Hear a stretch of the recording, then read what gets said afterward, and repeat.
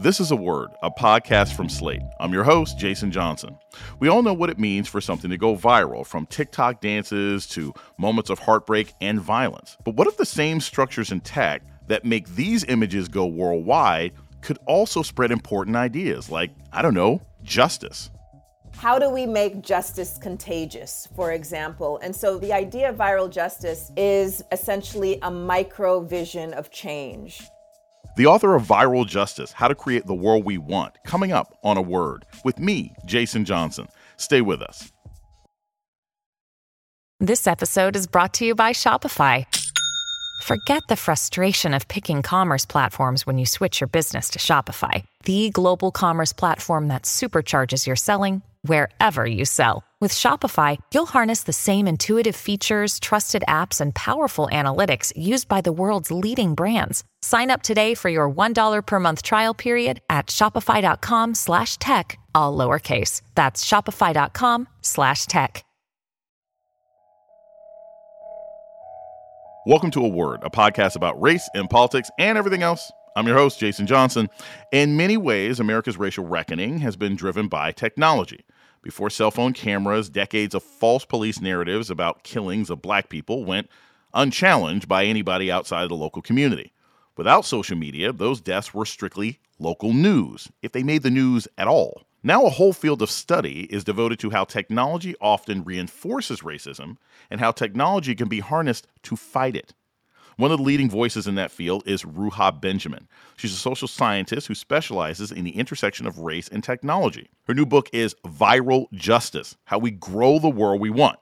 She's also a professor of African American Studies at Princeton University and the founding director of the Ida B. Wells Just Data Lab. Dr. Ruha Benjamin joins us now. Welcome to A Word. Thank you. I'm thrilled to be here, Jason. Let's start first with the term viral. What does it actually mean in a technological sense for an image or a meme or a story to go viral?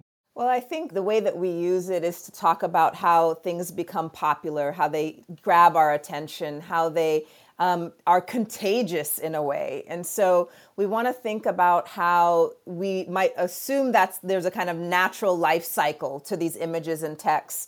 But in the context of technology, often there are algorithms that make things more or less popular, putting them in front of our eyes, grabbing our attention. And so there's an element of design, orchestration / manipulation that can also go into things becoming viral. For the layman out there, and most people are nowhere close to being technology anthropologists, they don't know what an algorithm is. What do you actually do? Like, how would you describe your field of study to the layman or the first-year student coming into your class at Princeton? So I would say, first of all, to the question of what an algorithm is, we can just talk about it as a set of instructions that guide the decision-making of people, because there are algorithms that don't have anything to do with hardware or software. But when we apply it to the context of hardware and software, it's the way that we encode instructions so that our technologies make decisions, seemingly automatically, but in fact, there are humans behind the screen. And so as I would describe my field of study, it's about pulling back that screen and showing the humans that are involved so that we don't assume that our technologies are acting on their own. And so this looking at the social dimensions of science and technology is saying, let's go figure out who and what are orchestrating, are shaping, are designing our shared digital ecology. And what we find is that a very small sliver of humanity is actually monopolizing the power and resources to shape our shared reality on and offline. And so there is also an ethical and a political dimension to this work that says all of this should not be left up to a small group of people to decide. We should think about what it means to democratize tech development, to create public interest technology, rather than let private interests determine what kinds of technologies are developed. And so there's a research side of it, but there's also a social movement side of this that's saying that we need to dismantle the current way that things are happening and create something that's more participatory and inclusive. In your new book, it sort of focuses on this idea of viral justice. What is viral justice? Like, how would you explain that concept? So it actually moves us a little bit away from technology, strictly speaking, because I started writing this book at the beginning of the COVID-19 pandemic and the eruptions, the revolts against police violence. And so in this case, viral is a nod to this literal virus that we've all been living with. And it's saying that if something so small, seemingly undetectable, can bring the planet to its heels, can turn things upside down, can have all of these deadly effects in our lives, what if we could harness small things and push it in a positive direction? Our seemingly simple habits, decisions, actions, what does it mean to take small things seriously for good or bad? And thinking about how those can add up to things that are life-affirming. How do we make justice contagious, for example? And so the idea of viral justice is essentially a micro vision of change, saying that we shouldn't wait for top-down change. Policy transformation is important, but so are the everyday practices in our backyards, our front yards, in our neighborhoods, our schools. We need to really invest in those kinds of cumulative, seemingly small arenas as well. We're going to take a short break. When we come back, more from Professor Ruha Benjamin on her new book, Viral Justice. This is A Word with Jason Johnson. Stay tuned. If you own a vehicle with less than 200,000 miles and have an auto warranty about to expire or no warranty coverage at all, listen up. CarShield has a low-cost month-to-month vehicle protection plan that covers more parts than ever. Visit carshield.com/audio to find out how you could pay almost nothing for covered auto repairs. Drivers who activate this vehicle protection today will also receive free roadside assistance, free towing, and car rental options at no additional cost. Get your free quote today at carshield.com/audio. That's carshield.com/audio. This is Jason Johnson, host of A Word, Slate's podcast about race and politics and everything else. I want to take a moment to welcome our new listeners. If you've discovered A Word and like what you hear, please subscribe, rate, and review wherever you listen to podcasts. And let us know what you think by writing us at aword@slate.com. Thank you. You're listening to A Word with Jason Johnson. Today we're talking about the new book, Viral Justice, with author Ruha Benjamin. So you've written several books about race and technology, but this is like your first sort of memoir. What made you want to write this story as opposed to something that's sort of the more hard tech science sort of academic stuff you've written in the past? You know, if we look at my last book, Race After Technology, in some ways what it's doing is it's showing the anti-Blackness that infects the digital realm, the technological realm. And so in Viral Justice, what I'm doing is saying that, of course, doesn't just affect technology or science or medicine.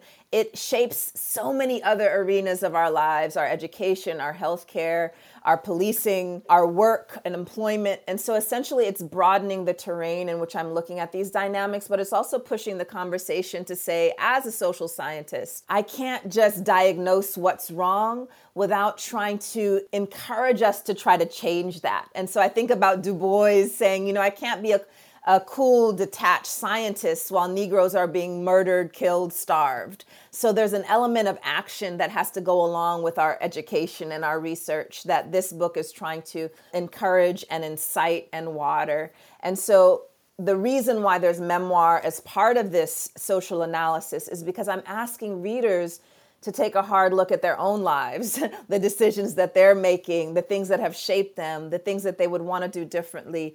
And so if I'm asking a reader to do that, I feel like I have to do that too. I have to meet you halfway on the page and say, let me do that as well as I encourage you to do that so that we can walk this road together. You know, you talk about sort of the individual choices that people make, the collective choices that we make when it comes to our health, our life, our decisions, justice. I want to talk about this other sort of interesting concept in the book when you talk about structural racism, how it affects our health. You talked about this concept called weathering, which I'd never seen anyone really write about before, and specifically how that played out in your father's life. Can you just tell us a little bit about this weathering concept and how you saw that play out in your father's life? Absolutely, yes. So weathering is a concept that was first coined by Arlene Geronimus, a public health researcher, as she was trying to name the fact that our environments shape what gets under the skin and impacts our lives and life chances. So it's a way of talking about how our bodies become weather, the same way that we see a house over time, that has the wind and the elements kind of weathering it and deteriorating it. She's trying to name how that process affects our bodies. And so part of understanding that is to know that it's not only the things that are visible, like the explicit forms of harm, right? The book was born, as we marched into the streets after George Floyd's murder. So it's not just a literal knee on someone's neck, but it's all of the invisible knees, all of the ways in which it's not just a storm, but the arid, the elements that are more subtle that also get internalized. And so bringing that to my father, part of it is what I'm writing about is how he made so many decisions about eating well, exercising, doing all of the behavioral things that people tell you to do to have a long life. And yet he was living in a financial, economic context in which work was precarious, in which he, went through that period where, predatory lending for homes. So my childhood home, our family home, was affected by that. And so all of these other stressors and oppressors that get under the skin and slowly begin to whether an individual or family or a community. And so in my telling, he died prematurely because of these various effects, even though he was individually trying to make all of these healthful choices about his life. And so I use that as a window into thinking about not just us noticing the weather, noticing the environment, but really the question of viral justice is how do we change it?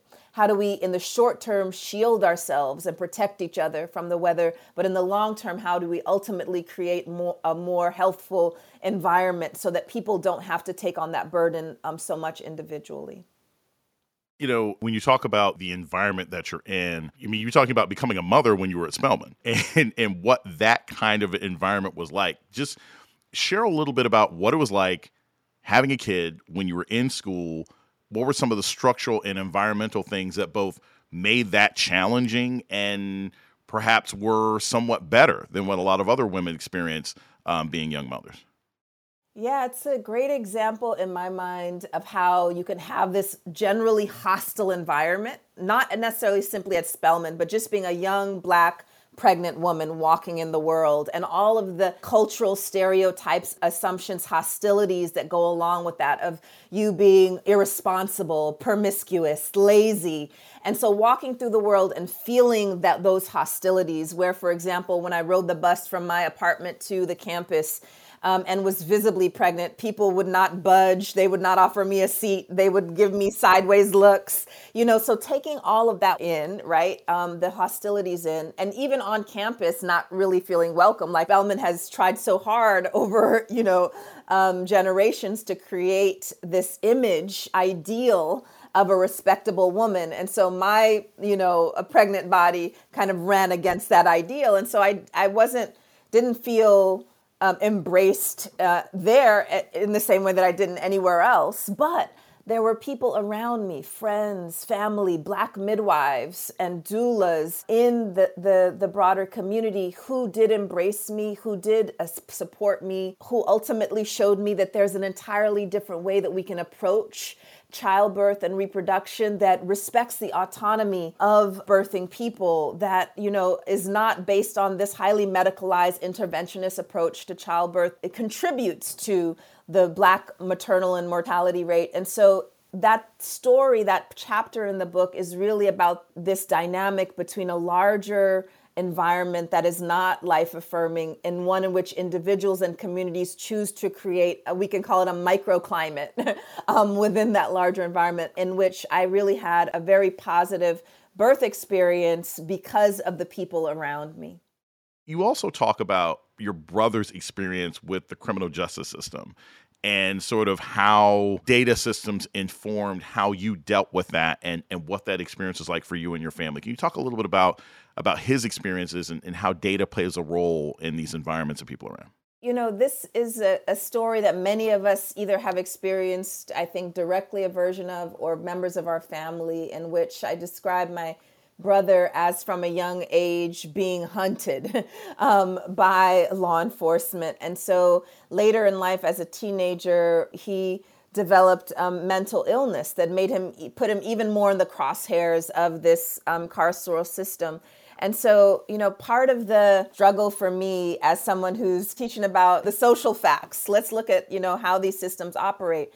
And then when him and my mom were coming to visit me in Princeton, I describe an experience in which I at first was excited and then really began to become nervous because I was worried about how residents would see him and report on him and essentially make it a very hostile context for him to live here. And that I went to a meet and greet with the police department and was essentially trying to prepare them for these reports and calls, telling them not to overreact. And I became very emotional and started crying in the middle of the meeting because I couldn't trust that they were going to treat my brother well as he was walking around town. And so it's not really a story of data so much, but it's about how individual intentions in terms of these officers who I was interacting with, that we can't rely on that in terms of safeguarding our well-being. We really have to think about what it means to create a community fabric and policies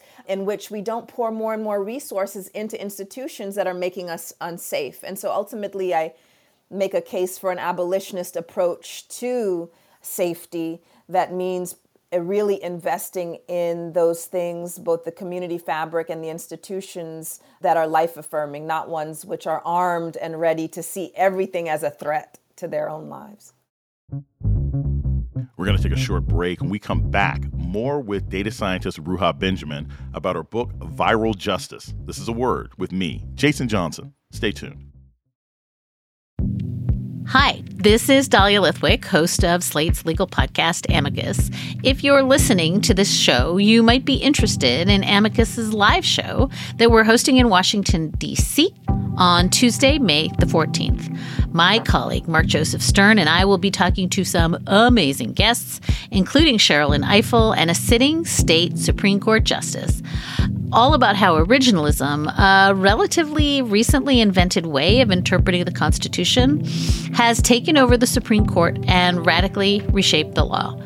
It's been doctrinal rocket fuel for the conservative legal movement and facilitated the rolling back of abortion rights, the expansion of gun rights, and the obliteration of the separation of church and state. And as another wildly consequential Supreme Court term careers to its end, the court's originalists are on a tear. But there's something you can do about it, and we hope you'll join us in D.C. on May 14th to explore the possible pathways out of the current situation. Go to slate.com/Amicus Live for tickets.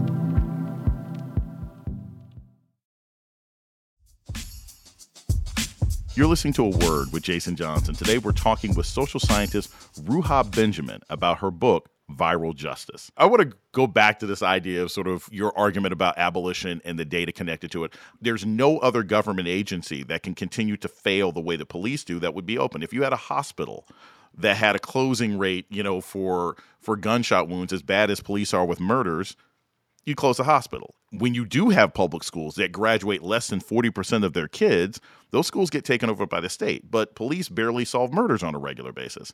So talk a little bit about how data not only informs what structures should be taken out, but also how do we use data to build better structures for these things that society seems to think that we can't live without? Yeah, so the data is there, as you began to sketch, that really on its own could make a case for police and prison abolition. As you said, it's the only sector, the only arena in which there's massive failure. And yet it's not simply that we ignore the failure, but we continue to invest more into that, which in my mind, it comes down to the fact that the data and the facts alone will not save us. And for some people, it can change their mind. It can make them think differently to just look purely at the figures and the facts. But for most people, there is an emotional investment in the propaganda around policing. The idea that, oh no, if we just give them another $1 billion, they'll figure it out. Oh no, a new high-tech technology for surveillance, then it'll be even more transparent and accountable. And indeed, for a minute there too, I was in that school thinking, oh yeah, we just need more police cams. We just need more accountability systems. It's not the technology itself, but it's who then decides what images we see as a public. And so I think we need still people to do that research, to put it out there. That's fine. But we really have to understand that the stories that we tell about society, about policing and safety, that is also a form of evidence in which we really need to challenge the narratives and the stories that are told, as much as we're trying to produce accurate statistics and data. Because between individuals and this data are a whole slew of stories and narratives. I'll give you one study, for example, out of Stanford that presented white Americans with data about the higher rates of incarceration in our jails and prisons, and approached people in New York and California, showed them these disparities, and then said, now that you see the data, are you willing to support reforms too in California, the 3 strikes law, in New York, the stop and frisk policy? And what was kind of astonishing for this group of researchers is that the more people were exposed to that data, the less likely they were to want to support reforms to the policies that are creating those disparities. So as a social scientist, when I sit back and see those results, I say, well, part of the issue is we think that people are just taking in this data the way that we intend them to, and to draw the conclusions that we think should be drawn. Instead, there are a whole set of interpretive frames, we can call them lenses, stories, whatever, that are helping them make sense of that are anti-Black, that make them think that because you have those disparities, then our communities are more crimogenic, are more prone to this or that, which is why we have to care as much about those stories and retraining our attention in terms of how the sense making around safety as we do the statistics, because they are often even more powerful than we think. I love that you're focusing, and your book itself kind of plays into this idea of storytelling is absolutely necessary for data to be understood. Imagine you're talking to a young scholar, right? Imagine you're talking to yourself or anybody else who's out there studying now, beginning their PhD. What would you suggest to them to learn how to be good storytellers with their data? Because we can't change the world, we can't transform the world for justice or anything else if we don't know how to put a story with the data. And so I would first encourage them to think about how they are personally moved by facts. So tap into what moves, inspires them, what has shifted their thinking on a particular topic. And so to dig into their emotional intelligence and how their emotions shape their sense making and their knowledge, because I don't think you can do it for someone else until you figure out how you are moved by certain things. So for example, I talk about how as a young kid, my favorite show was A Different World, and seeing the professors and the deans and that the whole storytelling there, it imprinted on me. It showed me what was possible, so that later in life when I was making choices, these stories and these images were swirling around my head. And so it had an emotional and an imaginative impact on me. So that's one example, very short in the book, where I talk about how in terms of work and choices, how what we see matters, what's around us. And so similarly, I would encourage those who are thinking about how they are moved to then begin to become more vivid in their storytelling. I think as scholars, we jump to the data or the take home, but carry people with you, walk with them, and break it down in a way that someone is standing with you and looking at the same thing rather than jumping to the conclusion. And that took a long time for me to figure out, okay, I'm supposed to dig into this and detail this and give you a sense of how it felt and how it smelled and what it, all of those things. And I think rather than glossing over that, really trying to unpack that in our writing and in our speaking is something that can bring people with you rather than just try to point them in the direction you want them to go. One of the things I took from your book is this idea of reimagining justice, reimagining what it can actually look like. And that's hard for a lot of people because our concept of justice in America, the system is never at fault, or there's nothing wrong with the system that can't be changed by a couple of individuals with moral integrity, et cetera, et cetera. So we're bombarded with images in popular culture that tell us our justice system has to work one way. what would you advise that people consume? Obviously your book, but from a pop culture and educational standpoint to help them re-envision justice? Because I find that most times people don't even know how to think of it another way, which makes it difficult for them to absorb the data they may be given. Agreed. I mean, I think as a first step, we have to be much more discerning and cautious on what we take in. And so although we don't have a lot of alternatives to consume right at the moment and to take in, we need to be very cautious about the shows we watch, the news stories that really are 24 hours a day, sort of pushing this propaganda into our imaginations, into our sense making. And at the same time, rather than just thinking about then what do we turn to, what do we consume, I think one of the invitations in the book is not to simply be consumers, is that we are all, whether we are writing a book, whether we are at hosting a play date with kids, whether we are sitting around at a lunch with friends, we are always telling stories. We are all storytellers and creators of our shared reality. And so rather than just look for an alternative to consume that has a more abolitionist ethos, let us all start to become abolitionist storytellers in what we focus on and how we reason about what's going on around us. That's one of the reasons why I started the Ida B. Wells Just Data Lab, working with undergraduate students, not just as researchers, but as artists, as storytellers, so that they're creating films and zines and blogs and photo essays. And so I'm really encouraging the next generation not to be content with what already exists, but to actually pour their own creative energies into crafting a world that is not shaped by these carceral institutions, and rather that are life affirming and in which justice and joy are normal, are normal and just part of the air that we breathe. In the face of what we're facing right now, what gives you hope and why is this book hopeful? One of the encouragements of the book is to think about what it means to create politics that are not these big spectacles, these, money-driven forms of, false choices, but what does it mean to create a different politics in our everyday lives? And so if we are just consuming what's happening, then the picture is bleak and there's all the reason not to be hopeful. But when we're getting our hands dirty and actually working in community, I'm encouraging people to actually act so that that action, in community generates the kind of hope that we need. And so one quick example, from my own neighborhood, in Los Angeles, I tell a story early on in the book of someone named Ron Finley, the gangster gardener, who was noticing dialysis clinics popping up all around our neighborhood. He said the drive-throughs are more harmful than the drive-bys, so he's talking about food insecurity and talking about, the literal environment, the physical environment. And so he looks at these parkways, this patch of grass between people's apartments and homes and the street, and says, what if I just created edible gardens right here in these parkways? And he did. And the first thing that happened, of course, given our carceral system, is that he was issued a citation and fined by the city. But then he and friends and comrades rallied together and not only had that citation dropped, but this flourished. This became contagious. These edible gardens started popping up everywhere. And so neighbors who would walk by who would be so shocked that they could just take food for free, thinking about, wow, this is a different model of thinking about food as a human right, thinking about how that beauty of seeing those gardens really impacts people's emotional well-being. So it becomes a model about not waiting for top-down change, like doing something right where we are.